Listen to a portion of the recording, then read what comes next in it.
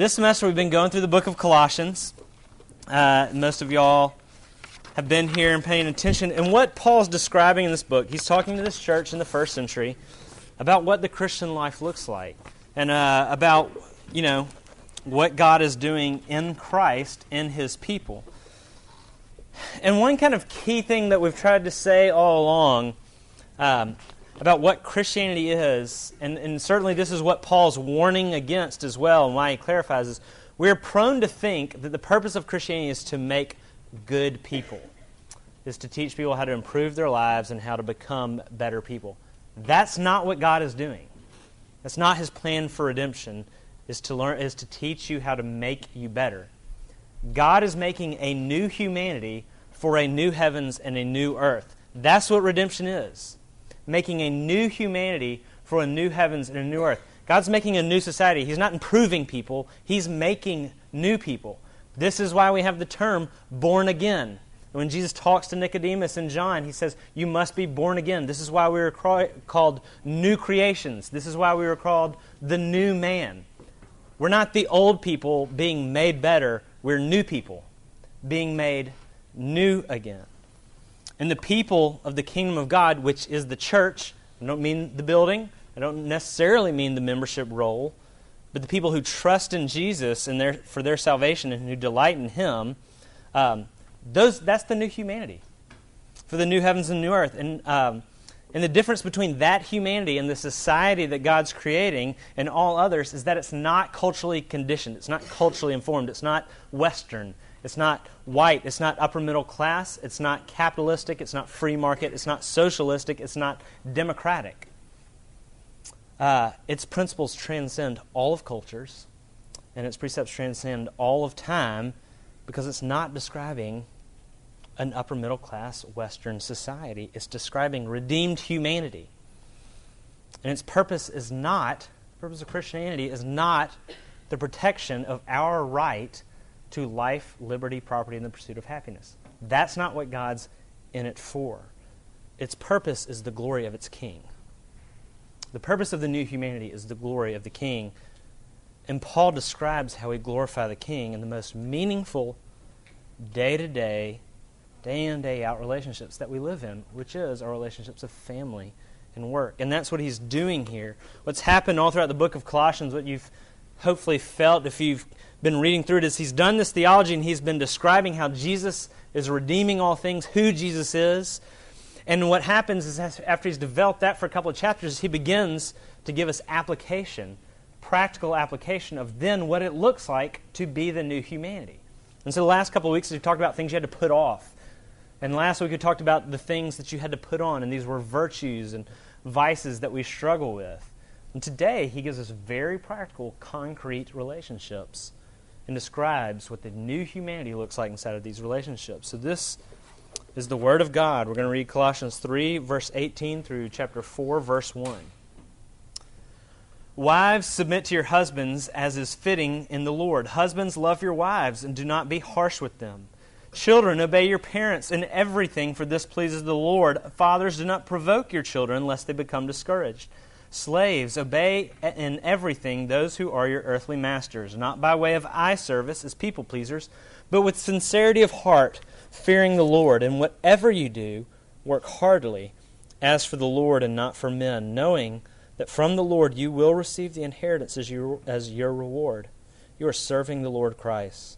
And the wrongdoer will be paid back for the wrong he has done, and there is no partiality. Masters, treat your slaves justly and fairly, knowing that you also have a master in heaven. The grass withers and the flowers fade, but the word of God stands forever. Let's pray. Lord, as we consider your word, we come in here with all kinds of different hearts and distractions and anxieties. And sometimes we think we're supposed to set them aside, dear God, but I pray that right now we would hold them out in our hands and let your word speak to them. We come in here with all kinds of relational distresses and relational just ugliness in our lives. And I pray we wouldn't set those aside as we walk in here, dear God, but we would hold them up before you and with your Spirit, with your word. You'd work change in our lives, dear Jesus. We need you. Be with us now. In your name we pray. Amen. C.S. Lewis' book, The Weight of Glory, is a series of essays and he has this essay, incidentally, on church membership. It's not what we're going to talk about. But this is what he says at the beginning of the essay. No Christian, and indeed no historian, could accept the epigram which defines religion as, in quotes, what a man does with his solitude. It was one of the Wesleys, I think, who said that the New Testament knows nothing of solitary religion. We are forbidden to neglect the assembling of ourselves together. Christianity is already institutional in the earliest of its documents. The church is the bride of Christ, and we are members of one another. In our own age, the idea that religion belongs to our private life, that is, in fact, an occupation for the individual's hour of leisure, is dangerous. So what C.S. Lewis has to say about what I think Paul is hitting on here, and in some ways, really kind of the simple point of this text, is this. Your Christianity is manifested in your relationships. We typically think about our spiritual life as being something that we do privately, in the privacy of our own homes and in the privacy of our own head and hearts between us and Jesus. There's an element to that. That's even central. It is never, ever only that. And the primary theater through which your Christian life manifests itself is your relationships. See, we often we kind of struggle with a false view of spirituality and a false view of relationships. Our false view of spirituality is this, is we think our spiritual lives, again, is something that takes place privately between us and God. And this is my point. True faith works from the inside out. And there's two sides to that. It does work from the inside. It very much has to do with your heart and how it relates to Jesus and God, but it always works out. True faith works from the inside out. At its most fundamental level, Christian faith is when Jesus turns our hearts toward Him and we come to Him in faith, trusting Him and delighting in Him for our salvation. And it's a heart thing, and it starts there. And the Bible is full of warnings about religion that looks good on the outside, and on the inside there's no living faith in Jesus, no growing love for Jesus. And there are a lot of incentives for looking religious on the outside, but never actually coming to any saving knowledge for Jesus. Christianity is from the inside, but it's from the inside and it works out. Relationships are the primary theater context in which we live out our Christianity, all of our relationships. James tells us, he says, faith by itself that does not have works is dead. And what he's not saying is that our works save us. What he's saying is that our works reveal our faith or reveal our lack of faith. Because what he's saying is true faith has external consequences. It is in the inside. It is a hard issue, but it always works out. Paul always, what we've been doing in Colossians, kind of like I said, he always begins with theology. He always begins with the work and the person of Jesus, the transcendent glory of God and what he's doing in redemption. And then Paul later in his letter goes to application. We've called it indicative, who we are in Jesus, and imperative, what he then commands us to do. And when he gets to describing the Christian life, it is deeply, deeply relational. Our relationships are the primary context, the stage, the theater, the place where our Christianity works out. When you look at the fruits of the Spirit, they're all social. Love, joy, peace, patience, kindness. These are all social things. You can't have the fruit of love unless people are there. You can't have the fruit of kindness unless people are there. You can't have the fruit of peace unless there are people to be at peace with. You can't have the fruit of patience unless people are there. You can't actually exhibit these without other people. Our spirituality, our Christianity, is relational. That's our faulty view of spirituality. Sometimes we think it's something that takes place in the privacy of our own heads. But we also have a faulty view of relationships. And maybe this one's actually harder to self-diagnose in all of us, but it's certainly true of all of us. When you think about the person that you're struggling with right now, whoever it is, we all have multiple people we can think of. This is what we think the fundamental problem is. This is what I think the fundamental problem with Catherine is right now. She's the child I'm struggling with. I love her. She's dear. She's the one I'm struggling with. I think that she doesn't get, she doesn't love, she doesn't listen to, she doesn't respect, she doesn't trust me. And that's the problem. If she would just get it, like if Catherine would just listen to me, if she would just trust me, it would all be fine. That's not what Paul has here for us. The person you have a problem with right now, the fundamental problem in that relationship is actually this. Your problem with that person, even if they've legitimately sinned against you, even if Catherine has legitimately not listened to me and disobeyed her father, the problem is that I don't get, and I don't listen to, and I don't trust, and I don't respect Jesus. Your problem with your roommate, who's legitimately sinned against you, is that you don't get, you don't trust, you don't respect, you don't listen to or love Jesus. The problem with our friendships, dating, parents, teachers, whatever it is not, the problem is not them not understanding you. It's actually you not understanding Jesus. And this goes for all our situations that we think, oh, but it doesn't apply to this. But you don't know what she said. You don't know what they did. It applies to all of those. And that leads to the first point for the purpose of the relationships. Christ is transforming our relationships. So we have to discover, first of all, what is the purpose? And Paul kind of just nails us with the purpose all over these passages. In 9 verses, he gives us the purpose 7 times. It kind of keeps coming back to you. Wives, submit to your husbands, as is fitting to the Lord. Children, obey your parents in everything, for this pleases the Lord. Slaves, in everything obey those who are your earthly masters, not by way of eye service as people pleasers, but with sincerity of heart, fearing the Lord. Whatever you do, work heartily as for the Lord, knowing that from the Lord you will receive inheritance. You are serving the Lord Christ. Masters, treat your slaves justly and fairly, knowing that you also have a master, the Lord, in heaven.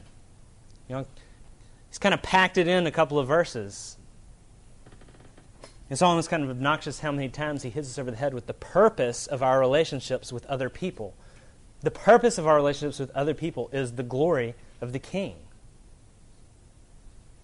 The purpose of submitting, loving, obeying, not provoking, working, dealing justly and fairly, the purpose is the Lord and His glory. Paul is actually just kind of continuing and exploding what he said in verse 17 that we looked at last week. Whatever you do, in word or in deed, do everything in the name of Lord Jesus. And what we said last week was that, and we're kind of further developing it, is the purpose of your relationships is not you. It's not your comfort. It's not your ease. It's not your leisure, and it's not your glory. It's not your name becoming great. It is to make known, to please, and to honor, and to serve Jesus. And that sounds like an empty cliche because we use it so often, but here's an illustration that I think helps us kind of understand it.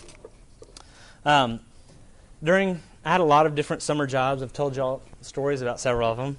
One of the ones I liked doing the most was landscaping. Wherever I lived at the time, I'd call landscaping companies and get a landscaping job. When I landscaped, I worked like any high school, college-age person worked. I did what I wanted to do on the days that it was convenient. When I wanted to make more money, I worked harder longer. When I didn't care as much and I was tired, I worked less. There were days where I cared about people, I wanted people to think I worked hard. There were people where I didn't care whether or not they thought I worked hard. There was a cost benefit, and I just thought, today I don't care if they think I'm relaxed. And I worked in that relationship according to my own interests. And some days it meant I worked hard. Some days it meant I didn't work as hard. And I enjoyed those jobs, but there's a different set of jobs that I actually had growing up, too, on other summers. I worked at a food service distribution company, and I was cleaning the warehouse as a warehouse janitor. I washed their trucks. They have 18-wheelers, washed their trucks. Did a lot of menial labor there, a lot of manual labor. But I worked there in a totally different manner. And I worked there in a totally different manner because the name of the company was Wood Farms. And it was my dad's company. And I did the lowest job on the totem pole, but every day when I walked in, people looked at me and I bore the name of the boss. And that really changes the way I worked. Because I didn't just affect my relationship with my coworkers, it affected their relationship with my dad. And so I cleaned the warehouse not for my paycheck. I cleaned the warehouse to honor my dad's name, so that these men would honor and respect my dad. I cleaned trucks. I didn't do it for the mechanic, but I did it to reflect my dad, the mechanic. I cleaned out, there's this nasty pit where all the old food over months we'd collect, and they'd wash it out after a couple of months, like produce and stuff, months, in Birmingham, Alabama in July. I got in there, man, in like all rubber suit and everything and cleaned it out because my dad loved me. And when there were problems and when people criticized me, I shut my mouth. And I listened. And I took it. But the accurate and inaccurate criticism, and I considered it. And the reason why is because I bore a name there. And it affected the way people thought about my boss. And you see, when we realize that there's a third party, in every relationship you're in, there's a third party. There's the boss whose name you bear. When you realize that, it changes the way you react and relate to everybody. That when you walk into the classroom, you're walking into the classroom as the boss's son, the boss's daughter. It's the king's son, the king's daughter. When you walk into your rooming situation, you walked in as the king's daughter, the king's son. When you walked into your family, you walked in as the king's son and the king's daughter. When you're working for the boss's son, you work a totally different way, especially when the boss loves you. A couple of points of application. First is this, very simple. Jesus is the primary audience for our relationships. We don't see him. We only hear from him in Scripture. Every now and then you get to have a meal with him, but he's the person for whom we live out our relationships.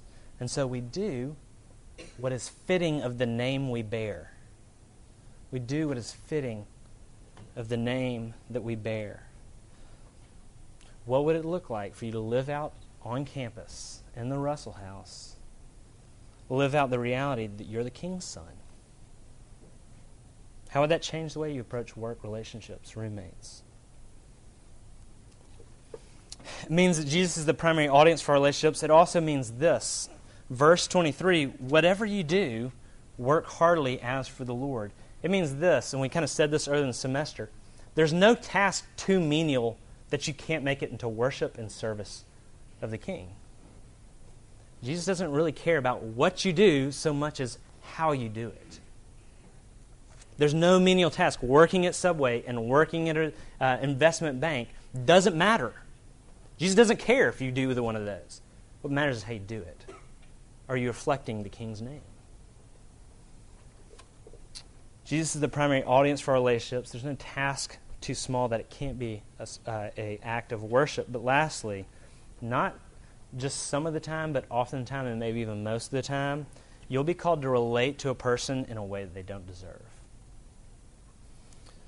Because we're not called to relate to them according to what they've done to us. We've been called to relate to them according to what Jesus has done for us. When Paul tells the women to submit, he doesn't say, submit to husbands who are worthy of it. When he tells husbands to love, he doesn't say, love wives that are lovable. And most significantly, he says to slaves, and slavery was different then. It wasn't race-based, it was economic-based, but in a lot of ways it was no less egregious. You know what he says? He doesn't say, we need it down with this institution of slavery. He says, this is where you are, and this is what it looks like to follow Christ in this situation. Serve your masters heartily well.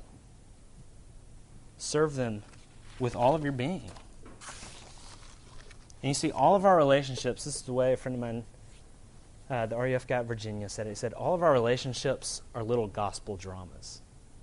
Your relationship with your roommate, your relationship with the people you don't get along with and the people you do get along with, your parents and your professors, are gospel dramas. They are places where, because you bear the name of Christ, you are representing Christ and enacting and actually portraying the gospel to people.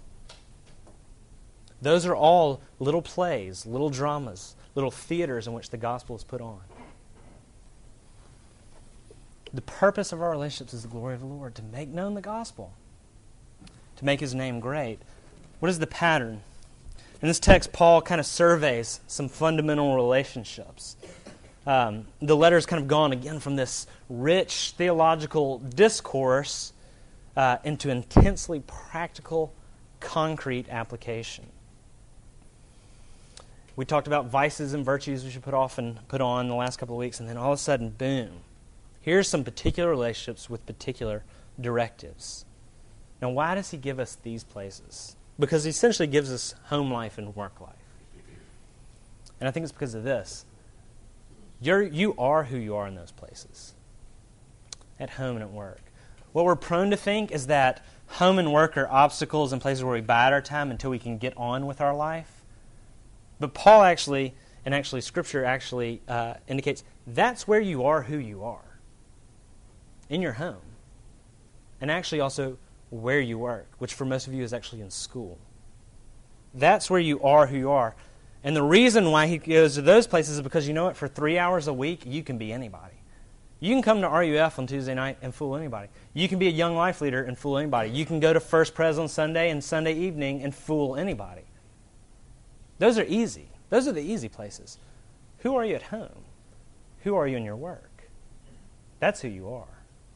The first words we have recorded where God talks to man for the first time in all of history, the first things he says is this: have a family and work.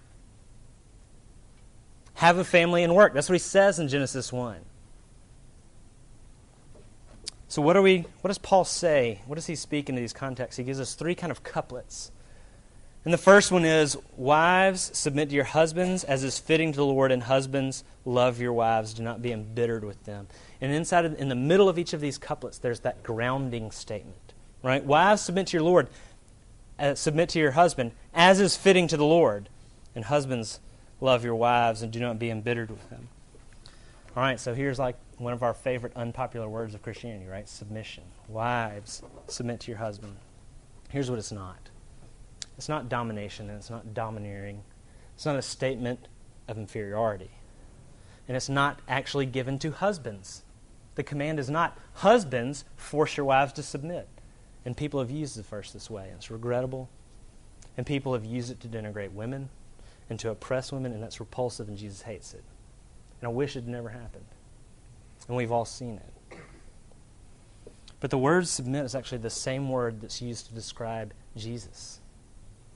When Paul in 1 Corinthians 11, 1 Corinthians 15, and Philippians talks about Jesus submitting to the Father. Now, Jesus is the second person of the Trinity.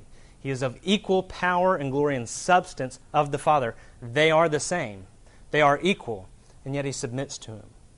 Within Scripture, it's very clear. Equality and submission coexist, meaning submission does not imply inequality or inferiority. So what does it mean then?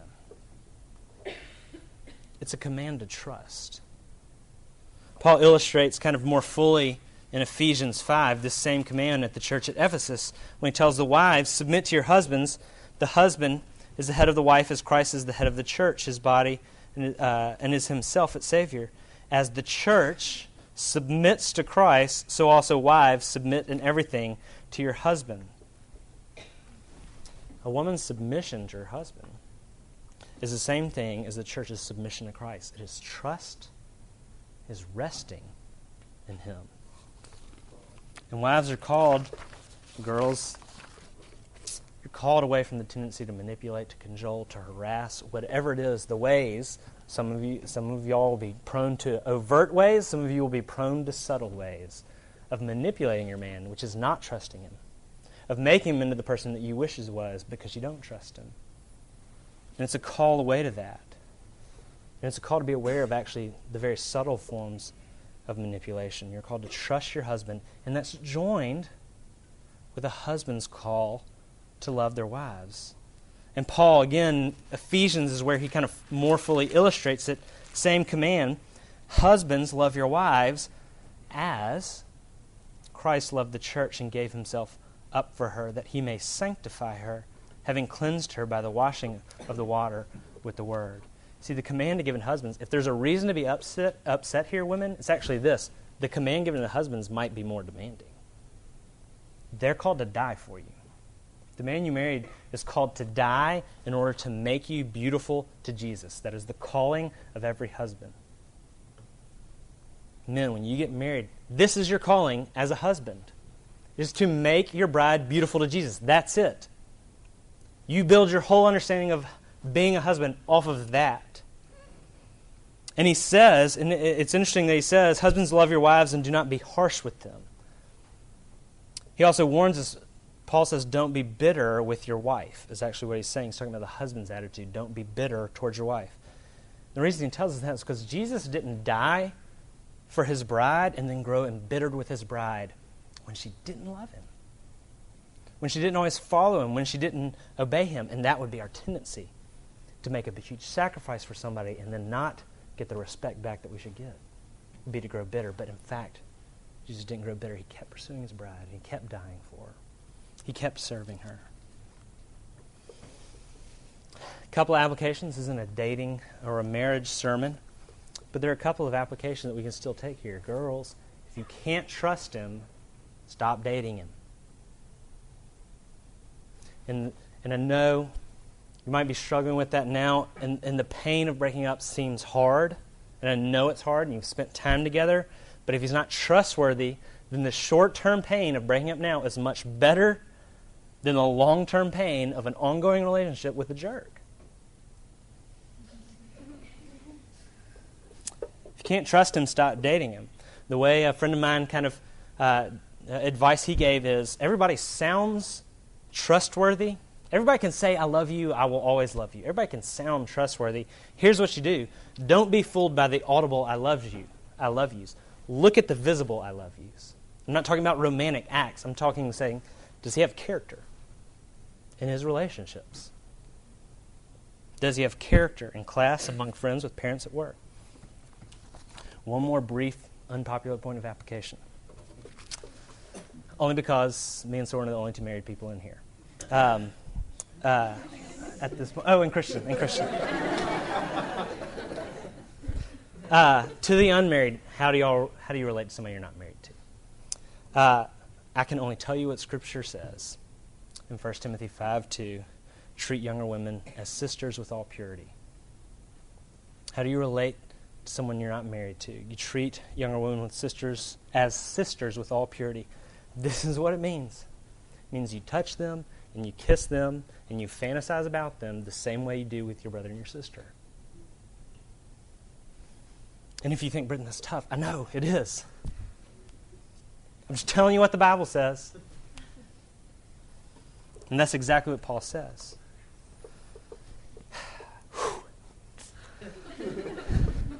Children, in all things obey your parents, for this is pleasing to the Lord. And fathers, do not provoke your children lest they become discouraged. And Paul's speaking to the church. And he's not speaking to the situation where a parent calls you to sin against the Lord, and that's certainly different. And you're called to follow the Lord. And he's talking to children. And he's talking to a group of people who are growing up within their parents' household, meaning they're not grown up yet. So if you're still dependent on your parents, this text is for you. If you're growing up and are still dependent, what he is saying is that this is what pleases the Lord. Full obedience to your parents. And some of y'all, maybe many of y'all have had horrible parents. And that sucks. And many of y'all have good parents, and that's wonderful. And all of us have complained about our parents. We're probably legitimate about 25% of the time, and 75% of our complaints are illegitimate. But that's another story. But regardless of what the situation is, go be Jesus to your parents. And go be Jesus by obeying them and loving them and submitting to them, instead of bucking against them and pushing them and fighting hard enough to make your case so that they'll see your way, so that they'll see what happens if you just obey. See what happens. And some of y'all have been discouraged by your parents. When Paul says, fathers, don't provoke your children lest they be discouraged, he's saying don't exasperate them and destroy their spirit and discourage them. And that's hard. And I haven't been a parent for very long, and I can already see the ways I discourage and provoke my children, and it sucks. It's the worst part of my day. It's the worst part of my week. It's the worst part of my life, really. And I've exasperated them, and I've provoked them, and your parents did it to you, and you'll do it to your kids. And when your parents do it to you, when I do it to my kids, we haven't taught them about who the Heavenly Father is. When the girls look at me, my goal as a father, what it means to be a Christian father, is when they look at me, I can display to them the Heavenly Father. And I've messed that up. And your parents have messed that up. And here's your call. Obey them. Obey them. They've made you believe that you're loved or you're valued because of your performance, because you've done the right things, instead of just because you're theirs. And I'm sorry, and that's horrible. Your Heavenly Father is your true Father. Your Heavenly Father loves you because you are His and He made you His, and His love is elaborate. Go home and love your mother and your father. Go home and obey them for Jesus. The last relationship he speaks into is the most interesting, because he speaks into the institution of slavery. Again, it's different. It's more economic-based. Poor people were enslaved as opposed to race-based, a certain race of people being enslaved. So it's different from what we encounter in the United States. But he doesn't address the institution. He doesn't address the institution of slavery, which is horrible. He addresses the Christians that are living in it. And that means something for actually the way we go about our lives, because our superiors, the masters you serve at this point in time, are your professors. It's your full-time work. That's your calling here on campus. And when Paul doesn't address the fact that the masters are engaging in slavery and instead says, slaves, work heartily for your masters, this is what this means. Bad bosses, bad managers, bad professors, bad co-workers, ineffective teachers are not excuses for bad work on our part. In verse 25, there's a reminder, the wrongdoer will be paid back for the wrong he has done, and there is no partiality. God's telling you, no, I understand justice, and I'll take care of it. It's not your job to execute justice by being a bad student. They're a bad teacher, so I don't have to care. Verse 25 is a reminder, God's handling it. Your job is to do your work. And not to do it with eye service or people-pleasing. And those things are insufficient, because he's saying, do it as for the Lord. People-pleasing means I just do it so that the people around me are pleased with how much work I've done. It's a whole different standard from doing it as unto the Lord.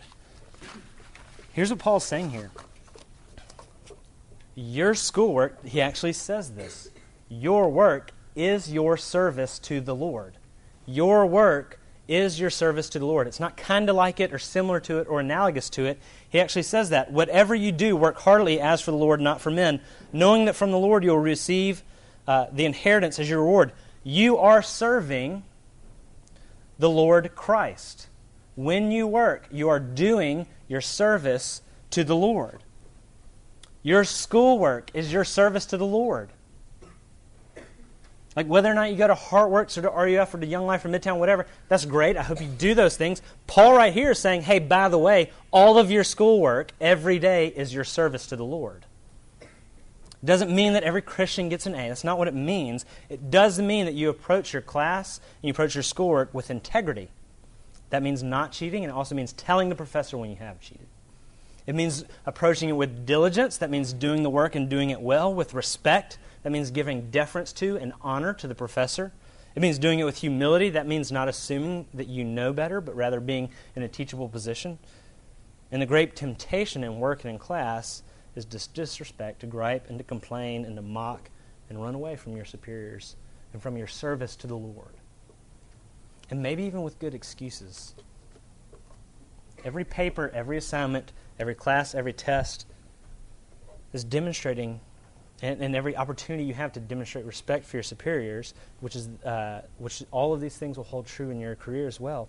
All of these things are your service to the Lord. How you act reveals the one who you serve. What would your professors say they've learned about Jesus because you've been in their class? That's the question.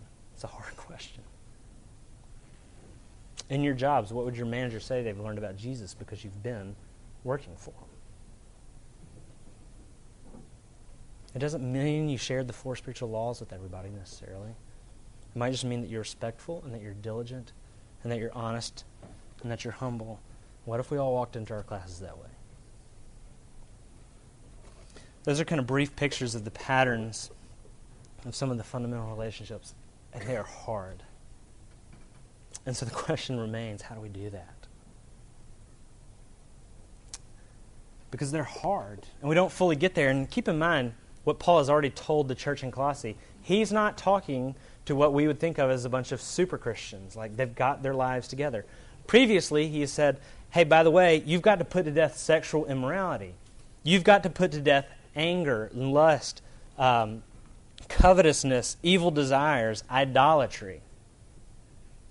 Paul knows, Jesus knows, that we're broken. That this stuff, this inside-outness of Christianity, it takes time. And slowly and surely the gospel becomes more beautiful to us and Jesus becomes sweeter to us. And these things work into us. Now, how do they work? In the middle of that couplet to the slaves and the masters, you kind of lose rhythm there for a second in the text.